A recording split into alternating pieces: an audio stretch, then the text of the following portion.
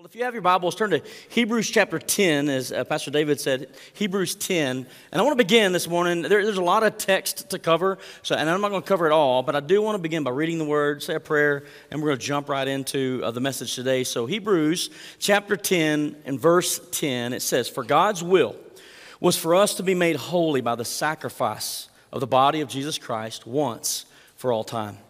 Under the old covenant, the priest stands and ministers before the altar day after day, offering the same sacrifices again and again, which can never take away sins. But our high priest offered himself to God as a single sacrifice for sins, good for all time. Then he sat down in the place of honor at God's right hand.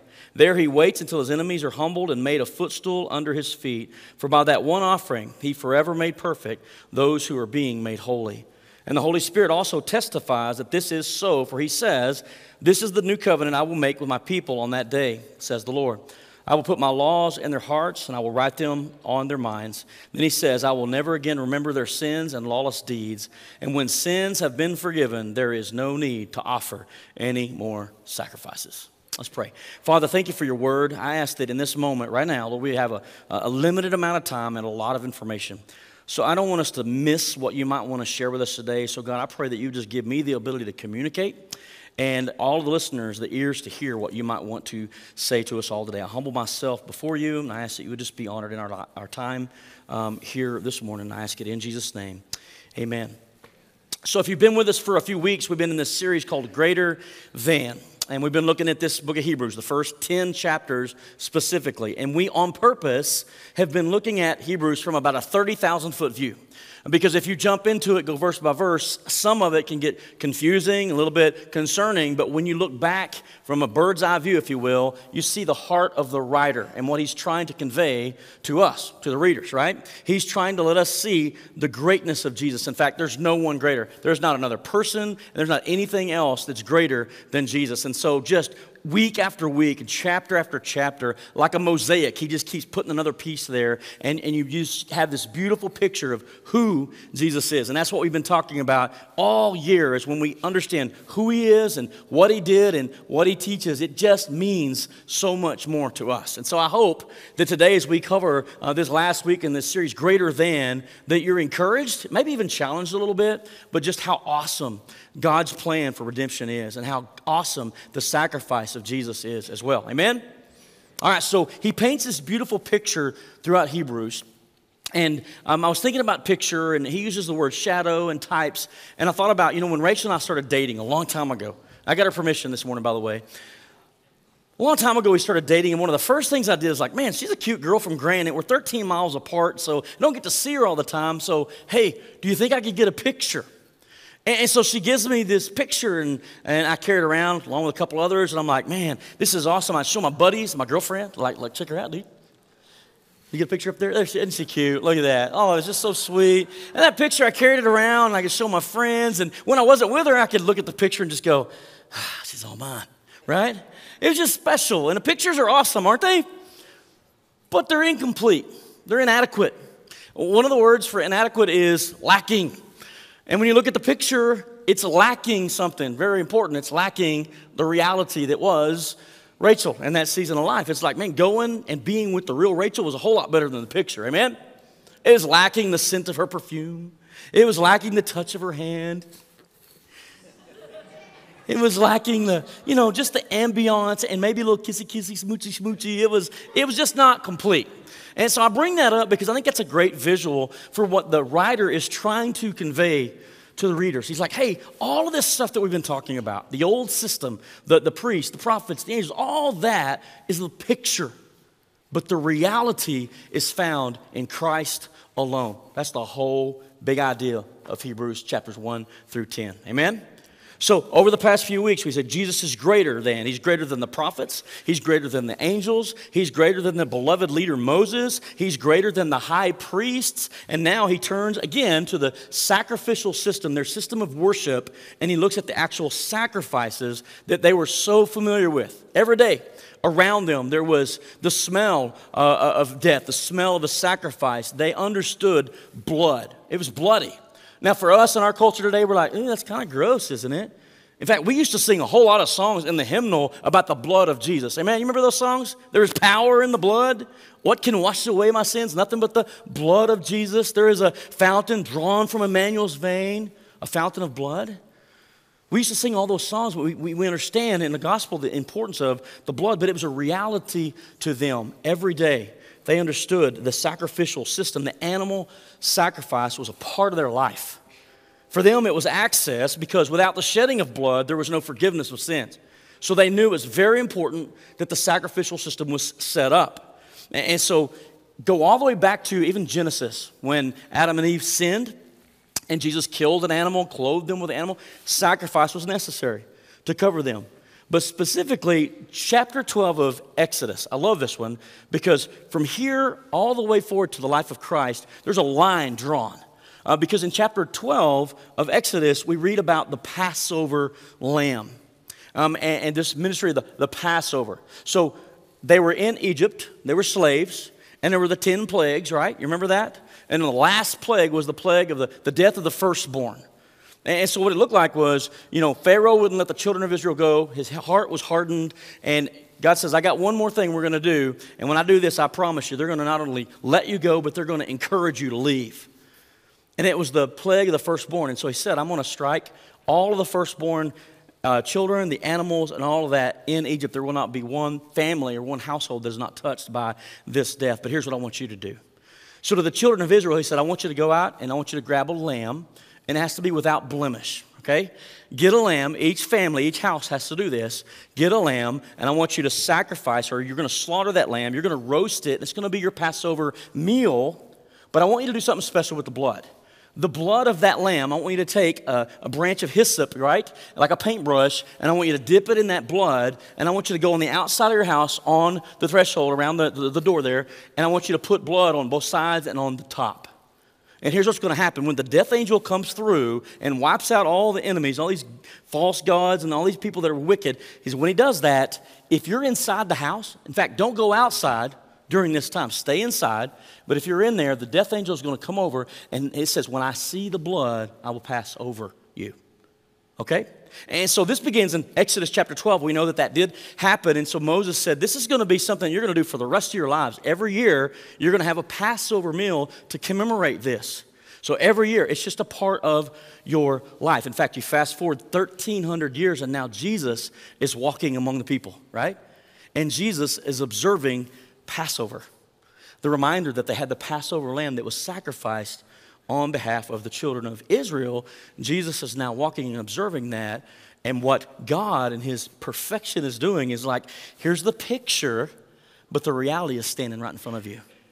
And the reality is Jesus is the Passover lamb as well. And so during the Passover, Jesus sets up the meal with his disciples, and they're in the upper room, and we know it as the Last Supper. But during the Last Supper, he says, here's the bread.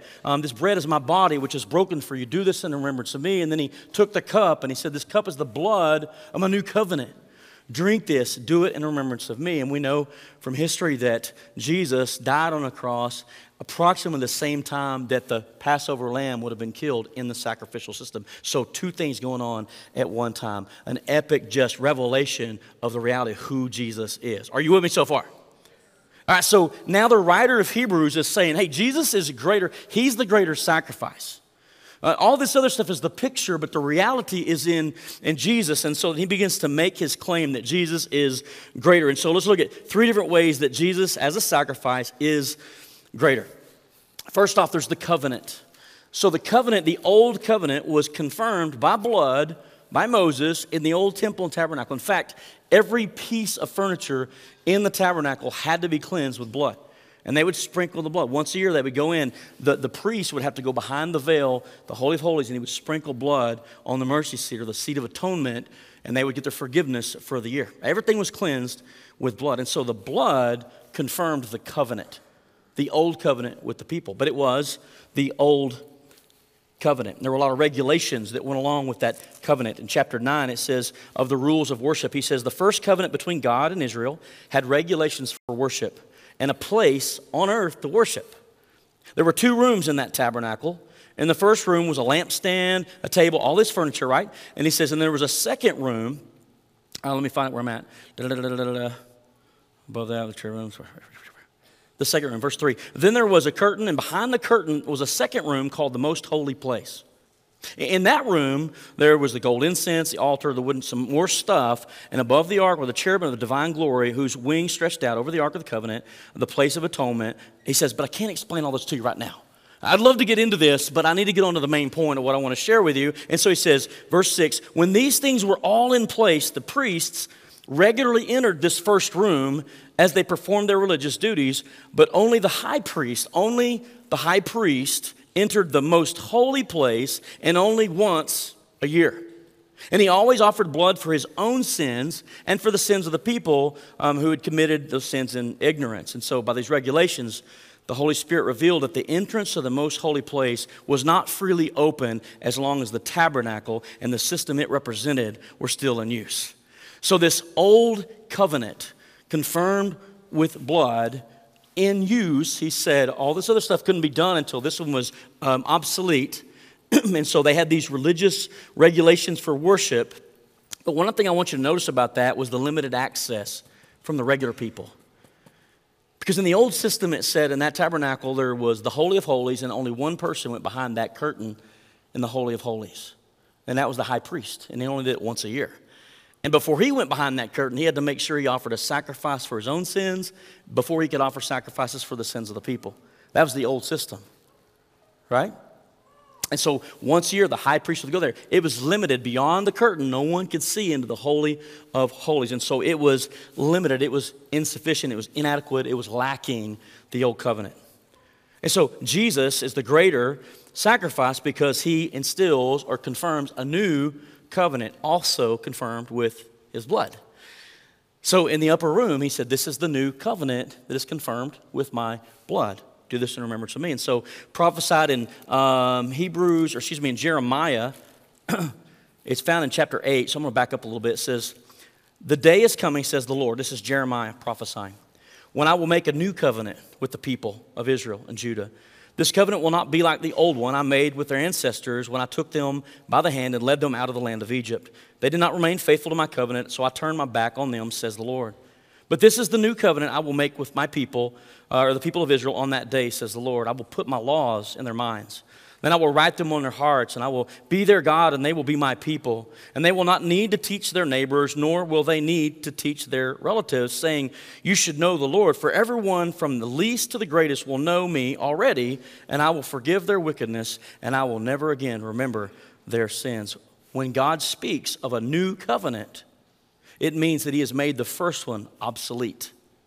It is now out of date and will soon disappear. And so Jesus is a greater sacrifice because he confirms a better covenant. Aren't you thankful for the New Testament? Aren't you thankful that we don't live according to the old law, the dietary law? Some of us will be in really bad shape because I like pork chops. So he's better because it's a better new covenant. He's also the greater. Jesus is greater because he's the greater sacrifice. Look at chapter 9, verse 16. In that he speaks of, well, let me back up to verse 12. It says, let me back up to verse 11. Like I said, there's so much here. So Christ has now become the high priest over all the good things that have come. So we talked about the high priest last week. He has entered the greater, more perfect tabernacle in heaven, which was not made by human hands and is not part of the created world, with his own blood. Not the blood of the goats and calves. He entered the most holy place once for all time and secured our redemption forever. Under the old system, the blood of goats and bulls and the ashes of a heifer could cleanse people's bodies from ceremonial impurity. Just think how much more the blood of Christ will purify our consciences from sinful deeds so that we can worship the living God. For by the power of the eternal Spirit, Christ offered himself to God as a perfect sacrifice for our sins. Amen? So verse 23 says, that is why the tabernacle and everything in it, which were copies, a picture of the things in heaven, had to be purified by the blood of animals. But the real things in heaven had to be purified with far better sacrifices than the blood of animals. For Christ did not enter the holy place made with human hands, but was only a copy, a picture of the true one in heaven. He entered into heaven itself to appear now before God on our behalf. And he did not enter heaven to offer himself again and again like the high priest here on earth, who enters the most holy place year after year, with the blood of an animal. If that had been necessary, Christ would have had to die again and again ever since the world began. But now, once for all time, he has appeared at the end of the age to remove sin by his own death as a sacrifice. So in the Old Testament, the old system that they were so used to, the priest would offer sacrifices regularly in the earthly temple, which is a picture of the real one in heaven. And the high priest would always offer sacrifices on behalf of the people, but those sacrifices were always animals. Okay? Jesus fills a unique role because not only is he the great high priest, but he also offers himself as the sacrifice. So as high priest, he offers himself as the sacrifice, the far greater sacrifice. What does the word say? Greater love has no man than this, and a man lay down his life for his friends. Aren't you grateful that Jesus was willing to lay down his life for us? So Jesus is greater because he is far greater sacrifice. Lastly, he's greater because his effect, the work that he did, is much greater than the work that the high priest could offer. Notice that the high priest regularly, over and over and over again, every year, regularly, they offered the sacrifices of the animals. And it says that the blood of bulls and goats can never take away sins. Remember when Jesus was walking up to John in the New Testament, and he wanted to be baptized by John, and John said, "Hey, look, that's the Lamb of God that takes away the sins of the world." The Passover lamb. That's the Lamb of God that takes away the sins of the world. And so the high priest is offering it over and over and over again. What does it say of Jesus as the high priest? Once he offered himself as a sacrifice, he sat down. I love that. Because sitting down means the work is finished, right? That the sacrifice was sufficient once for all time. And as a high priest with a perfect sacrifice, he did the work of redemption and he sat down at the place of honor at the right hand of God. The animal sacrifice is only covered temporarily. Jesus' sacrifice takes away the sins of the world. I want you to consider this for a moment. Jesus, when he was crucified, it says that it was during the Passover time. And it says, when Jesus shouted, it says, the whole place turned dark for about 3 hours. And Jesus shouted. Some thought he was hollering for Elijah. And they said, let's see if Elijah comes. And Jesus, it says, when he shouted out again and released his spirit, it says, at that moment, the curtain in the sanctuary of the temple was torn in two from top to bottom. Matthew wants to make sure that we know this was the work of God and not man. That from the top to the bottom, that curtain that denied access to everybody else but a high priest once a year was now torn from the top to the bottom, signaling that there's now great access to the God in heaven. How cool is that? And all of this is done through Jesus. He's greater than the prophets, greater than the angels, greater than Moses. He's greater than the high priest, and his sacrifice is the greatest. So what does all of this mean? Read on. It says in verse 19 of chapter 10, and so, dear brothers and sisters, consider what he's saying to us. He's revealing this mosaic, if you will, this mosaic picture of Jesus, and he says, I want you to, brothers and sisters, think about this. We can boldly enter heaven's most holy place because of the blood of Jesus. Not because of our good works, not because of religion. He says we can boldly enter because of Jesus. By his death, Jesus opened a new and life-giving way through the curtain into the most holy place. And since we have a great high priest who rules over God's house, let us, there's an invitation, let us go right into the presence of God with sincere hearts, fully trusting him. I love that. For our guilty consciences have been sprinkled with Christ's blood to make us clean, and our bodies have been washed with pure water. He goes on to say in verse 23, let us hold tightly without wavering to the hope that we affirm, for God can be trusted to keep his promise. What he's saying is hey, listen, it's all about Jesus. And you need to hold on tight to Jesus, because Jesus is not going to come back there's going to be a Jesus 2.0. There's not going to be another sacrifice, another opportunity. It's all about Jesus. And no other name under heaven has been given by which men may be saved. And that is through Jesus Christ, right? So let us hold tightly to the hope that we have in Jesus. This hope goes beyond the veil. It's anchored in Christ, and it's a great solid hope. He says, let's hold tightly without wavering to the hope that we affirm. These are people who were on the threshold of going back to an old system that was now obsolete because they were being persecuted. He says, hold on tightly to the hope, because God who promised us is faithful. Verse 24, let us think of ways to motivate one another to the acts of love and good works. I mean, that's a good message for today, isn't it? As brothers and sisters, to motivate one another onto acts of love and good works. In verse 25, and let us not neglect our meeting together as some people do, but encourage one another, especially now that the day of his return is drawing near.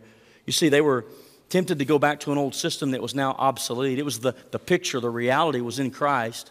And because of heavy persecution, they were tempted to walk away from the fellowship. And he says, hey, don't neglect the meeting. We need each other. Don't neglect the gathering together of the saints as some are in the habit of doing, but encourage one another. So I ask you a question. What does all this mean? What does it mean? Everything. Church, and I hope we don't miss this, because as we said all year we've been looking at this theme, like who he is, what he did, what he taught, what it means. And when you truly understand who he is and what he did, what he accomplished, church, it should put a spring in our step. It should change the way we approach worship. It should change the way we live our lives. You know, as Ephesians 4:1 says, to live a life worthy of the calling that we've been called to. It makes all the difference in the world. Amen? And so Jesus is greater. He's the greater sacrifice. Through him we have now access to the Father because of him. And so there's this warning, as there has been all through Hebrews, and the warning is basically like, don't neglect this great salvation, because there's not going to be a second chance, another opportunity for salvation. There's not going to be another Savior to come down and Jesus is not going to come back either and go to the cross over and over and over again. By one sacrifice, he made perfect forever those who trust in him for salvation, right? So don't neglect this salvation, but go on to Jesus. That's the warning in a nutshell all through Hebrews. Jesus only. Don't settle for the picture.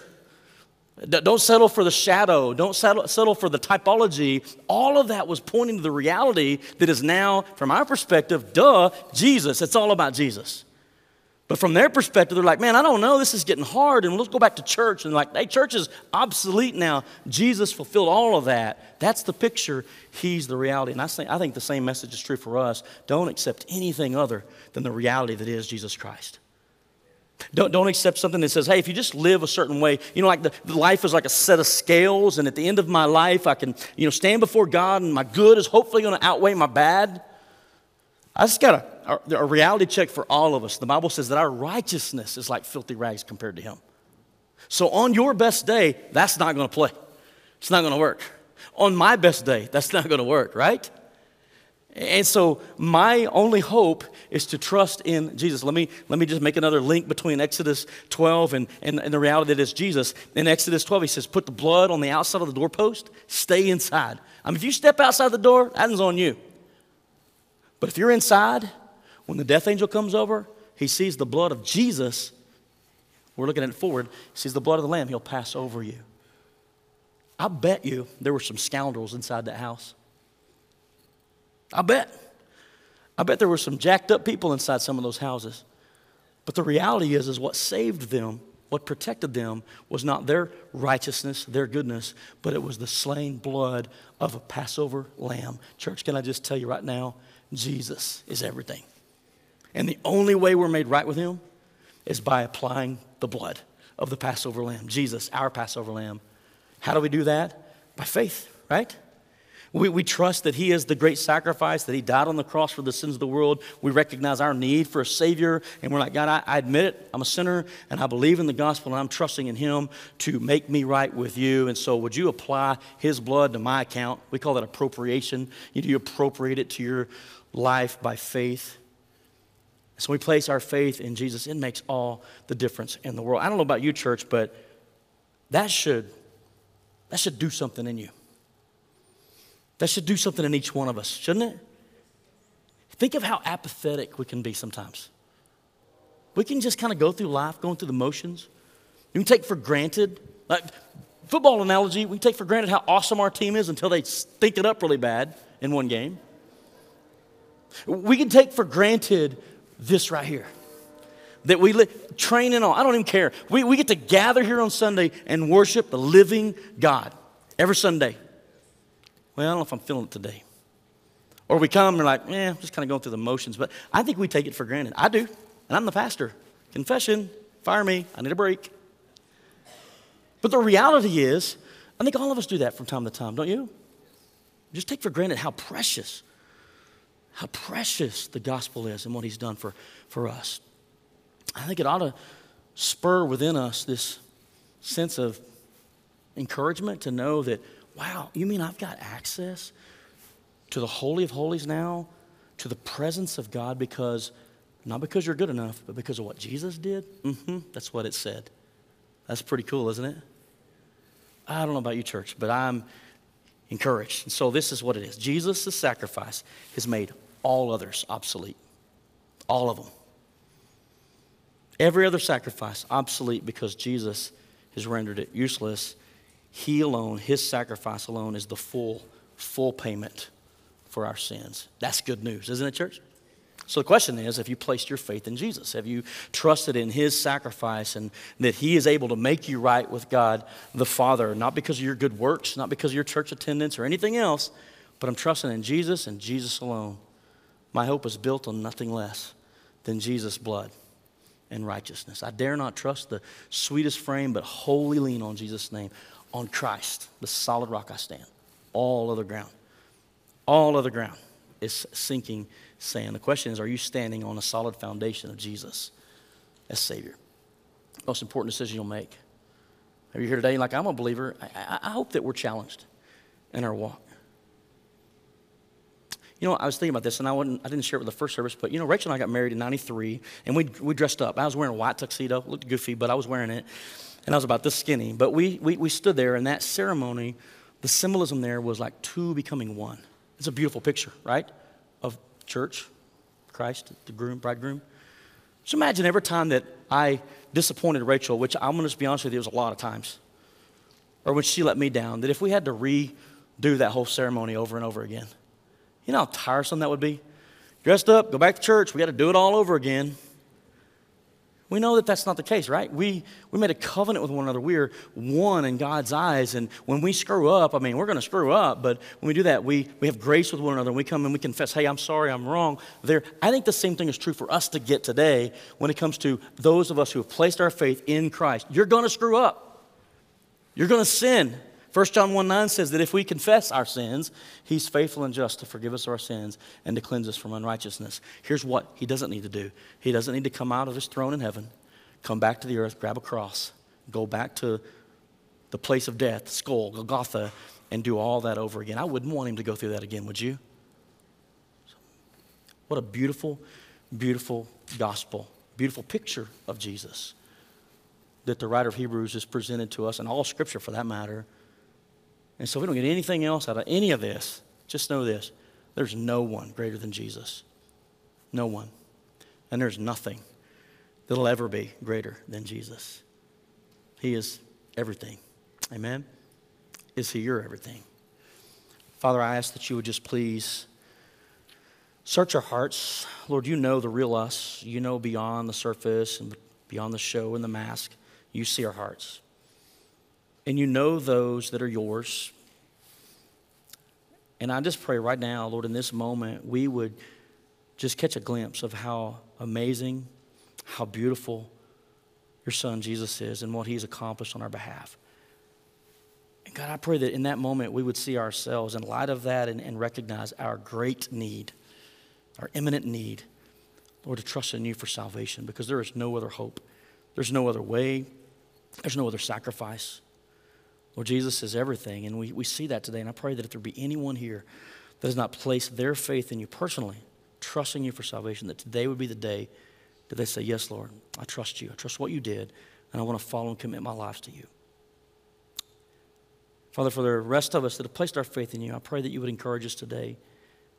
Help us to not take for granted such a beautiful, beautiful sacrifice that was made for us.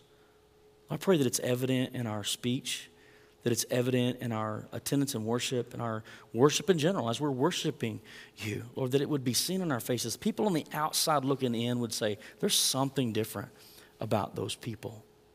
I just am crazy enough to think that the more we know about you and the more we understand what you've done for us, we ought to be goofy happy.